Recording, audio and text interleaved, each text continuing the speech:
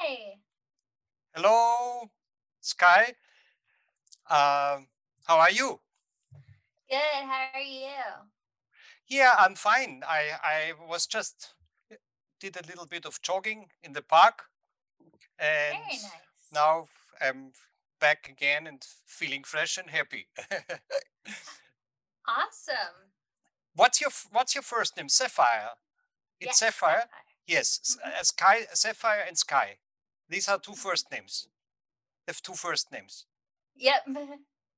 Yeah, right, right. Just Sapphire is fine. Okay, Sapphire. I think I'll keep that. Yeah. All right. Well, are you ready to get started? Okay. Cool. So, welcome to CWC. I am so excited to have you on the show to talk about your personal journey to being a composer and your latest album of works for piano. For people who might not be familiar with your work, would you please introduce yourself to our audience? Yes, gladly. I'm an Austrian composer and working in different fields, both chamber music and concert, and lately a lot of music theater. Uh, and I'm also using extended media, electronics, videos for my composition. But in this case, we're talking about pure chamber music. And I'm a piano player myself, and I'm not professional anymore. But since my main interest is now writing, which keeps me pretty busy. And so writing for piano has a special meaning for me, and I'm very happy to have been able to collaborate with the piano player Wolfram. We are friends. We have been friends a long time, and I also collaborated with his wife Sabine, who is an outstanding mezzo soprano. And um, so the other thing to mention here is the collaboration with the label. This is a collaboration dating back to the 90s, and I'm proud to say they featured most of my major work, both music theater, chamber music, and this is the latest of 4 CDs to be released. One was a chamber music CD for flute and double bass, and the third one is one for 4 voices and electric guitar and live electronics developed at IRCAM at Centre Pompidou at France.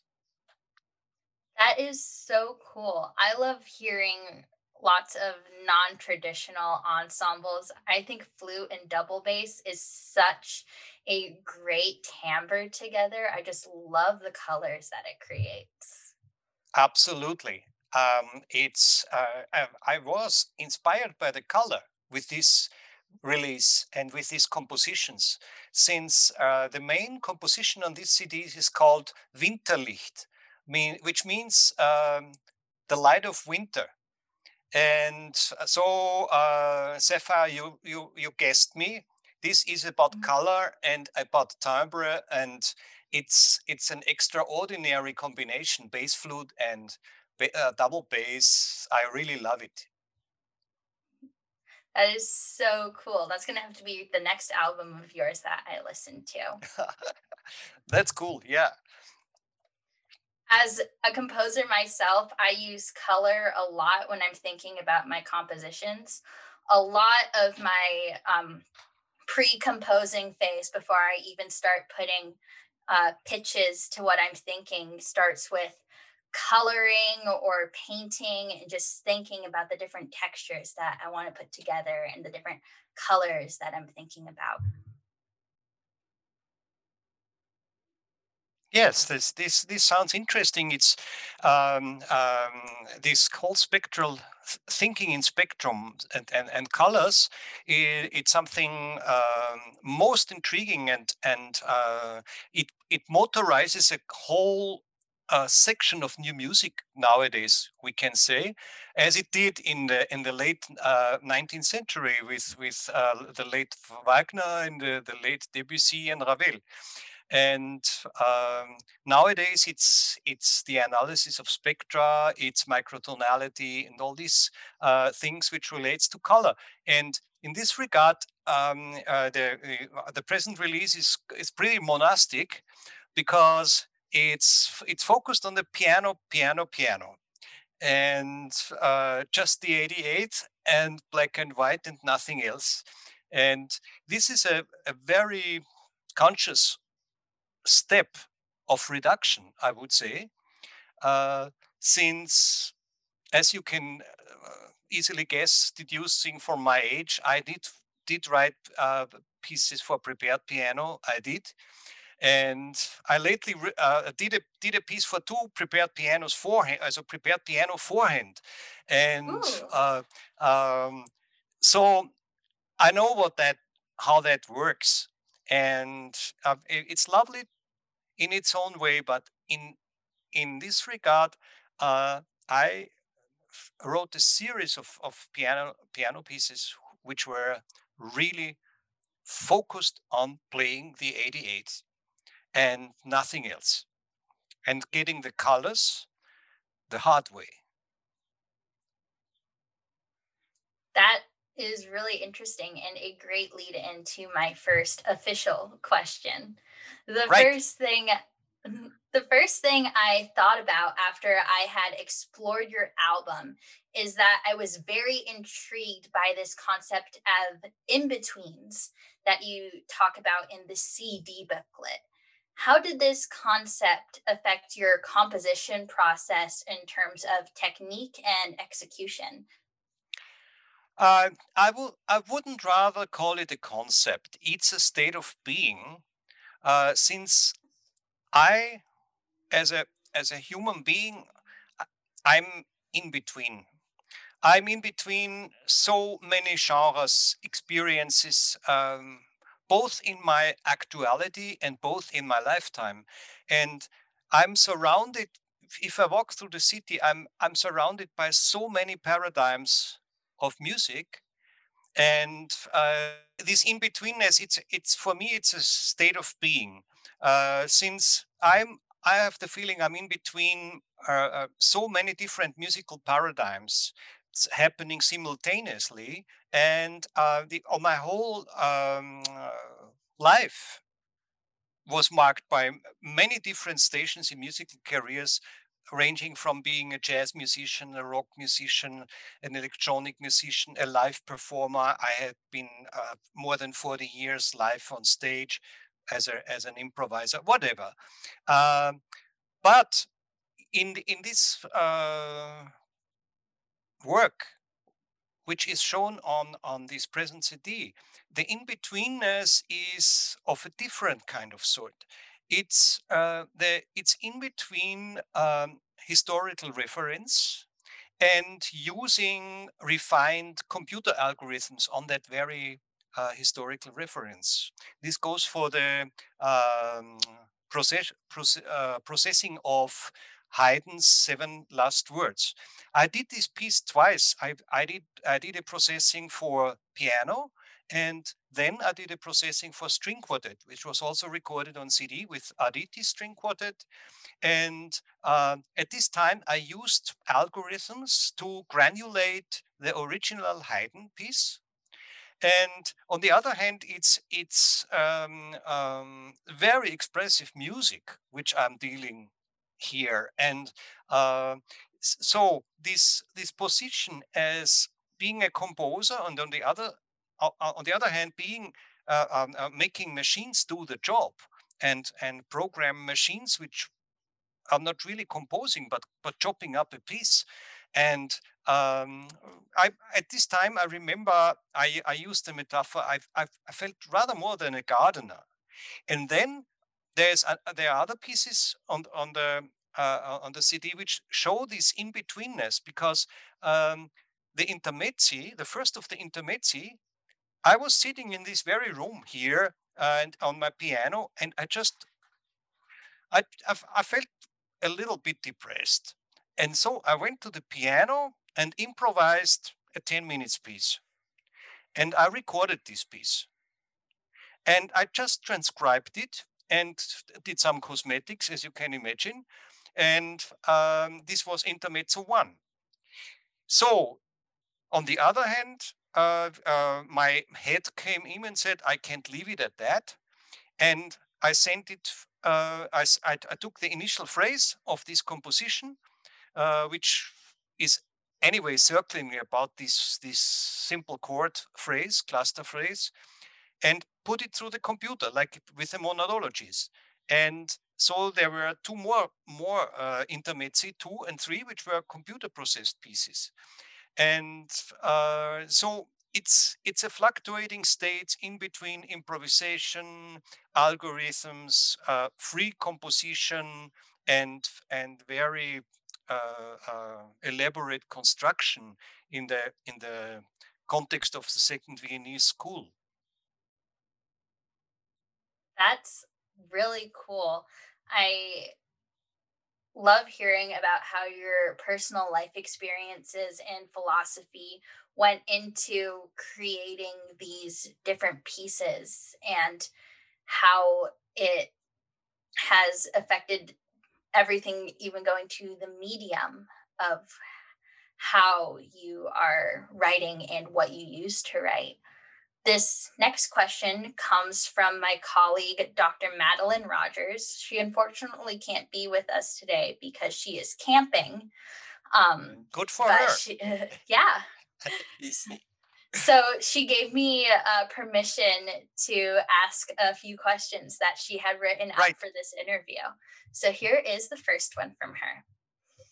As a pianist who has played many solo pieces and many transcriptions of works originally written for other settings, I'm always curious to know the compositional thought behind writing specifically for piano. As mentioned in the booklet, The Last Words was based loosely on a piece by Haydn that was reduced to the piano and string quartet after originally being composed for orchestra. And you also recomposed this piece for string quartet after the piano solo version in 2010. As a pianist, of course, I'm biased because I think it's a beautifully varied instrument with lots of expressive possibilities. But I'm curious as to what drew you to the piano as the expressive medium for this particular work in its original form. Um, since this all deals with overriding, the reference to the original Haydn piano text was essential. And so the overriding also stuck to the piano and not to a synthesizer or a cembalo or whatever.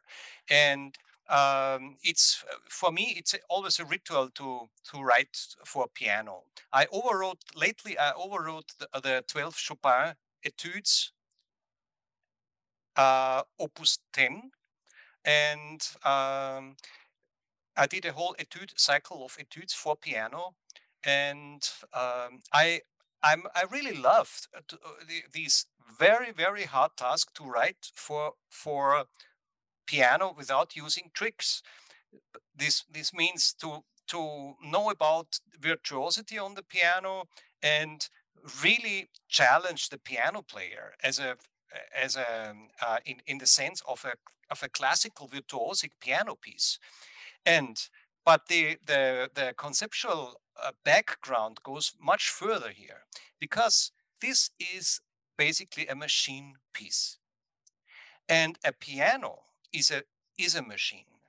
It's a very mechanic things. I also wrote for player pianos, and which really brought this out in a much more radical way, this automatism. And if you look at the development of virtuosity in the 19th century, this was closely connected with the rise of industrialism, to the mechanization of labor, and also to bring up speed and loudness and perfection, like with machines.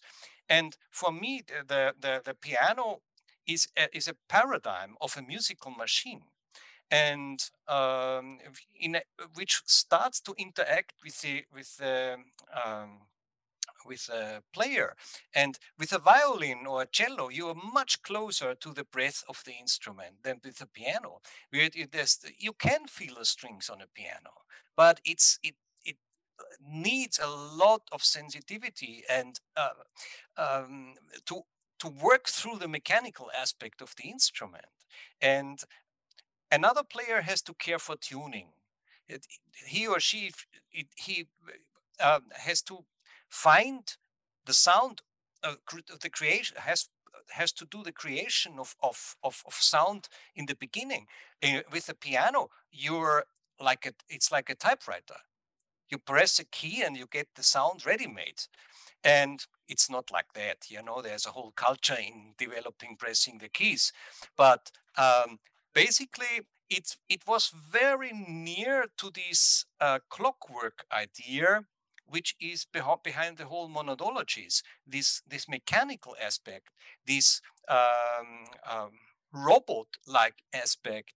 And what's happening here is more or less uh, the reflection of a virtual automaton, a virtual machine in a real machine, which is the piano, engineered by a human biocomputer. And this seemed to me a rather challenging interplay and discourse.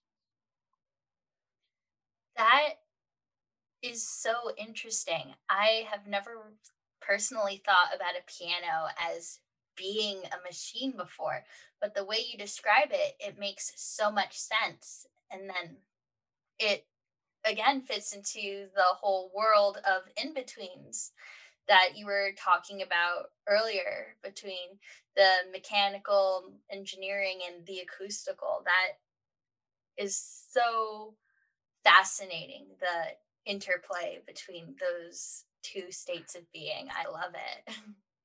I remember when I was a kid and studying the piano, I started opening it up, looking inside, and looking how it worked. And I started to, when I was 14, 15 years old, I started to experiment with this because I was intrigued by all these machinery inside, these levers and pullers and stops and whatever was inside. I was really fascinated because before it was just black and closed with a cover, and the sounds came out of it. And then I thought, what's inside this thing?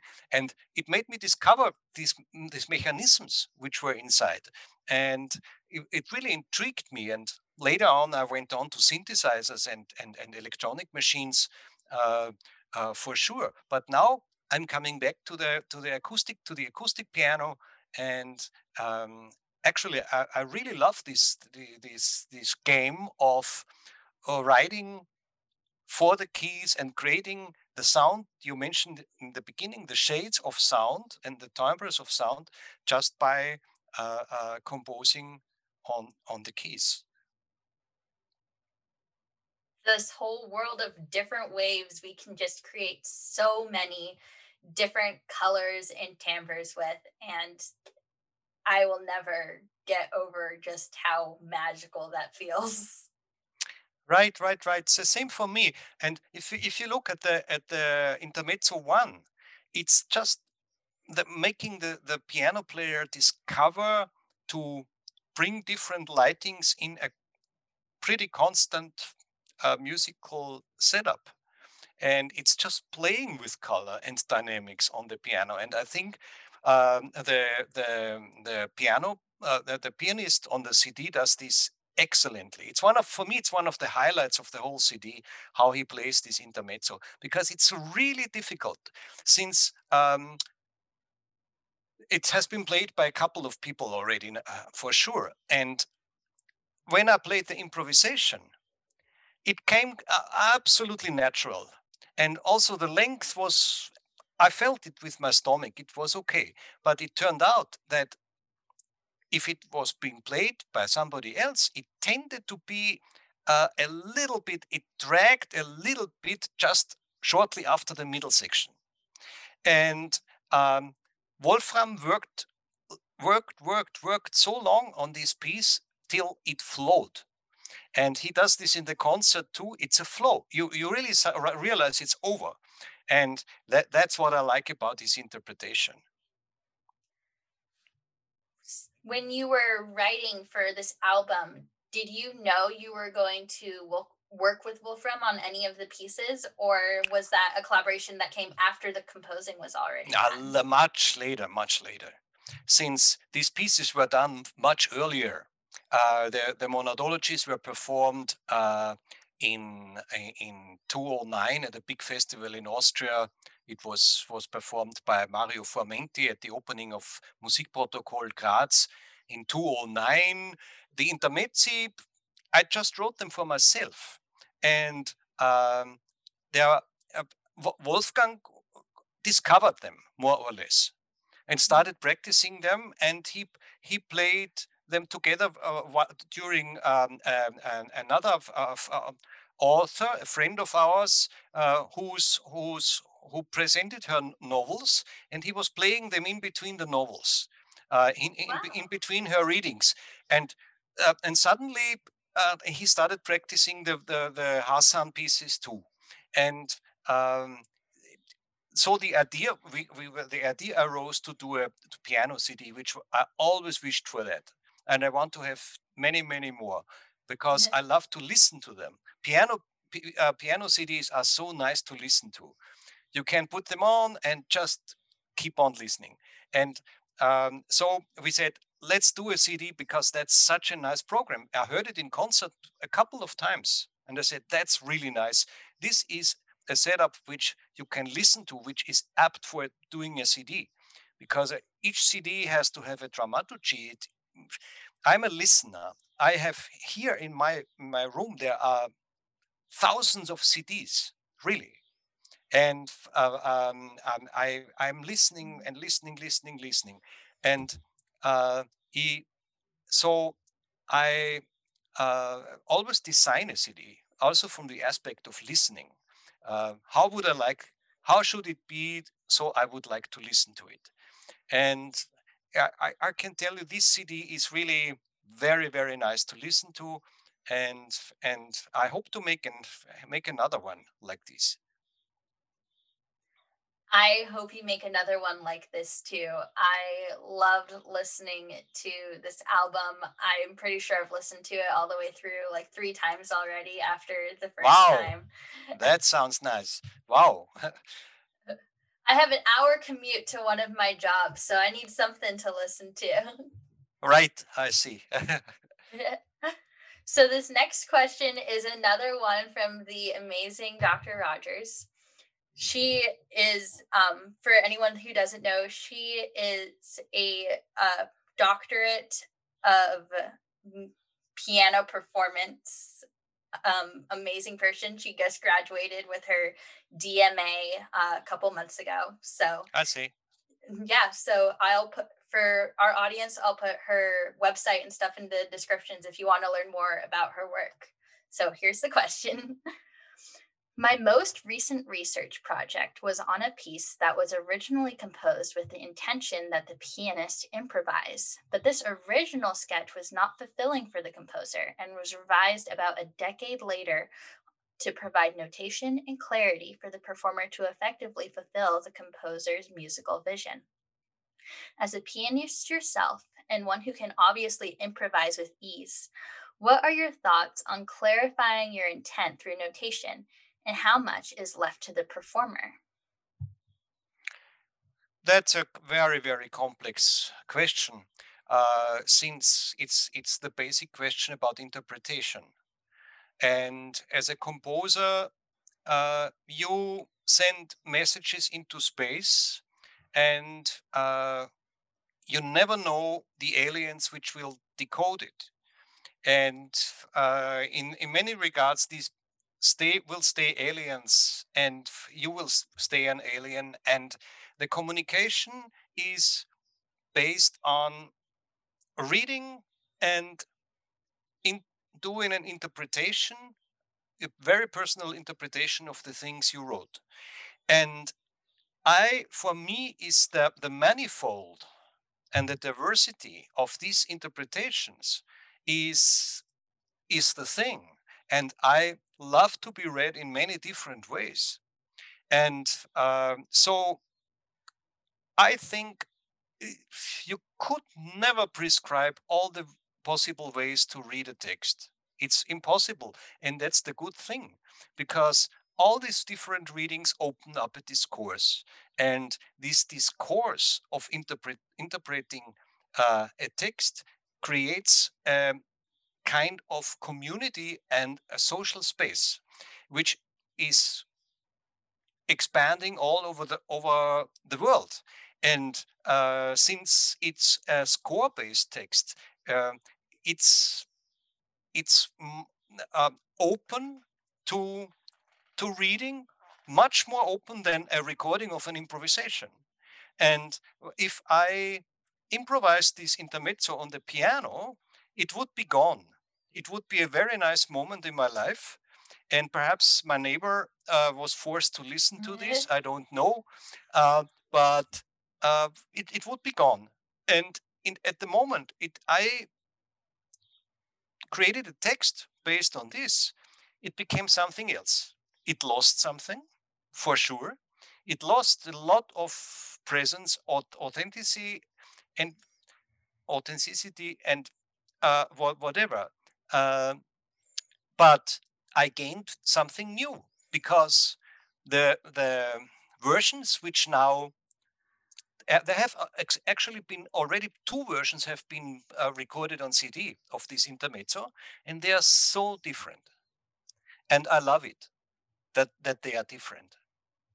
And uh, I had in my earlier years, when I did my first music theater, I wanted to control everything. I was the super control freak. I wanted to direct myself and whatever. And then I discovered that letting loose and open your texts for everyone, and uh, I would even include misunderstanding here. There is a positive form of misunderstanding. It's misunderstanding can create beautiful things. It can destroy a lot, but I wouldn't call it exactly misunderstanding. I would say that it somehow is being read very, very far away from primal intentions, and I like it. I say, as soon as as there are many, it depends on the manifold. It depends on the diversity, that many people read one text, and that's the incredible strength of our art form. That we are book based, more or less, and the whole universe of reading and being read is opened by this, and this has an incredible value. I agree. I personally love when I just finished a composition and I go to rehearse with the performers and they do something that's definitely not what I intended, but I can't say how many times I've gone, I actually like that better. Let's do that instead. Or Right, just it's a right. different interpretation, but it's just so beautiful and it's so cool. Yes, Um, and I absolutely agree. And I think that it's a very different situation if you have one performance of a piece, or if you have many performances of the same piece. Because in the first performance, I tend to do the very thing you do. Say, please do it mhm. like this, please do it like this, and this, and this, and this. But as soon as you have done this, there exists a first version. And the next one refers to this version already, or is able to refer to this version. And the game is on. So um, it's um, uh, it's expanding and changing. And I now heard interpretations of pieces I wrote in the 80s now being played again now in the late 2000s and during the last years, and you wouldn't recognize the piece. It's so changed and it's so different. And I think this is a value in itself, that the interpretation has a history and is a part of a process, of a changing process. That is almost just crazy to me. I haven't even been around long enough. I think the most one of my pieces has been performed right now is 3 times. Um, But that's and so something. it's so cool to hear how it for you it has changed over time. I've never really thought that much about how repeat performances change a piece. As soon as you wrote a score, a text, I love to use this image of message in a bottle, of a message in a bottle. Mm. You throw it into the sea of time and see what happens. And it's really now I'm now an old man, and I see that the scores probably will survive me. it's And something which is floating in space and in time, and becomes something independent. who knows, maybe one day someone will be doing research about one of those pieces and they'll stumble upon this podcast too. Or yours. True, It could be maybe. the same. It's the same. Yes. So the sonatas from this album are the fifth episode of a larger series.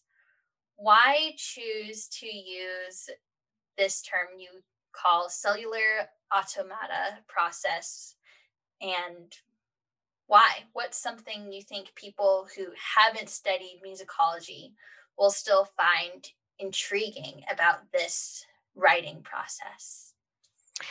That's really hard to explain without showing it. Whoever would be interested in this, I would really encourage to see some videos by John Conway, um, or Stephen Wolfram. You find tons of this on the internet, and just watch it. Just watch cellular automata work, and it's easier to show than to talk about it. These were actually automata I used creating Monadology 5, and there were more than 30, 40 monadologies later.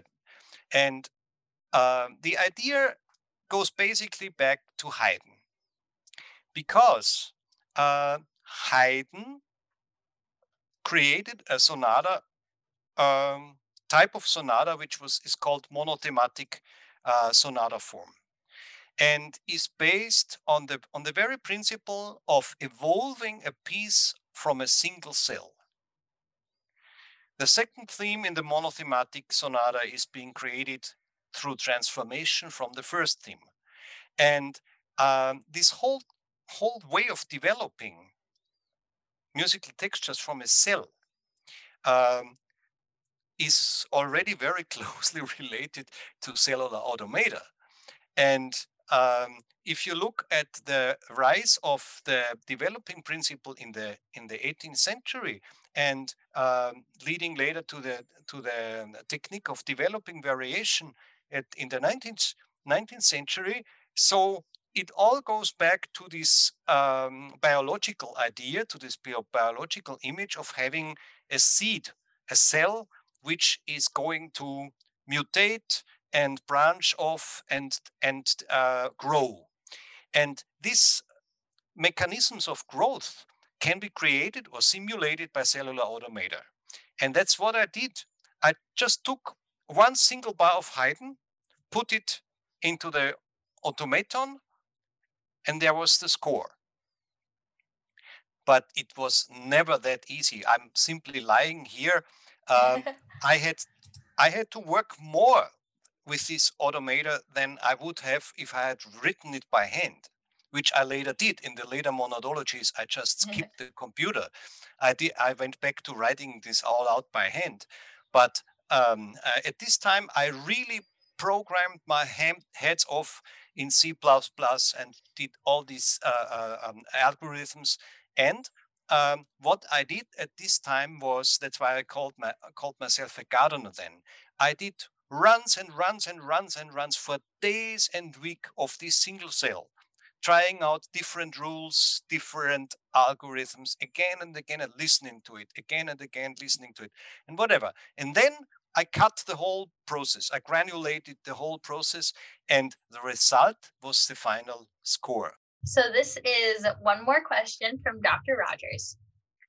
The musical world has been impacted greatly by a rich history of pianists slash composers.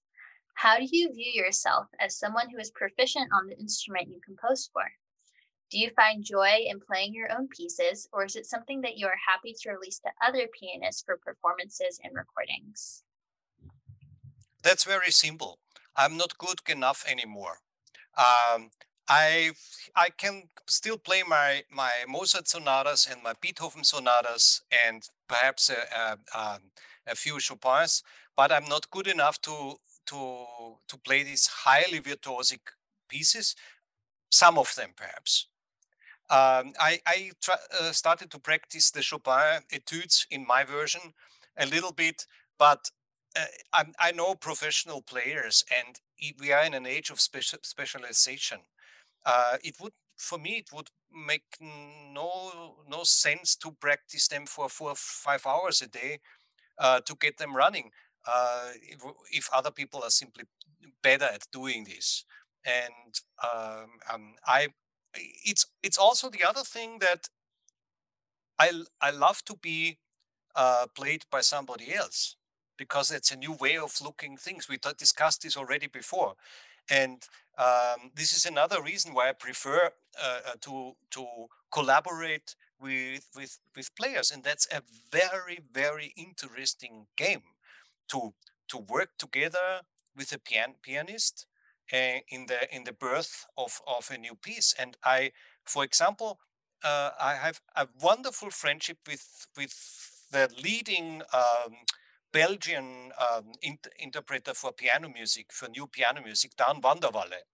And we have been friends for decades, I have to say. It goes back to the early 2000s when we first met in Czechia, and we were always discussing philosophy, arts, and whatever. And we never thought about collaborating till one day, just last November, he did a whole recital with my pieces in Transit Festival, and uh, it worked so well because we knew each other very well, and he really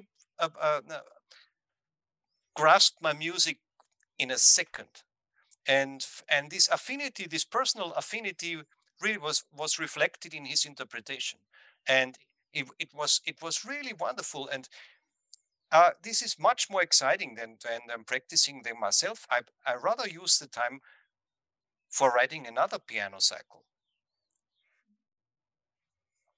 That is how I personally feel as well, with clarinet instead of piano. I can play chords on the piano. That's basically my skill. Yeah, right. But I've been playing clarinet for since I was a kid, but I am not nearly as good as my colleagues who have dedicated themselves to specializing on the clarinet. And I know that they will do a better job than me, as much fun as it is to write the pieces. And same as what you said, the collaboration of seeing how they do it, their artistic liberties, the choices they make, it goes into making, in my opinion, a very deeply connected piece. I agree. I agree. But what's behind the original question is a very, very important thing for me because I keep up practicing the piano. Even if I'm 64 now, I still practice the piano, and it gives you these, I would say, down to earth touch to things. So you always have to, as even as a composer, and especially as a composer, you always have to think about that people have to play this and to be Hmm. able to play that. And as soon as you're practicing yourself and you're playing the clarinet, you stay in touch. You needn't be the first clarinet player in the orchestra, but you stay in touch. And um, whenever I write for a solo instrument, this answers the question perhaps a little bit better. I take the instrument home. I I try. When I wrote the violin concerto, I just studied a little bit of cello. I'm no violin player, but I tried on the violin. And I wrote a piece for four guitars. I unpacked my guitar. I tried on the guitar. It's a very important thing for me to get this musicianship touch in my writing. So it's always close to the player and to practicability. And if I write something which is not playable, I consider this a mistake, an error and a mistake. So I redo it.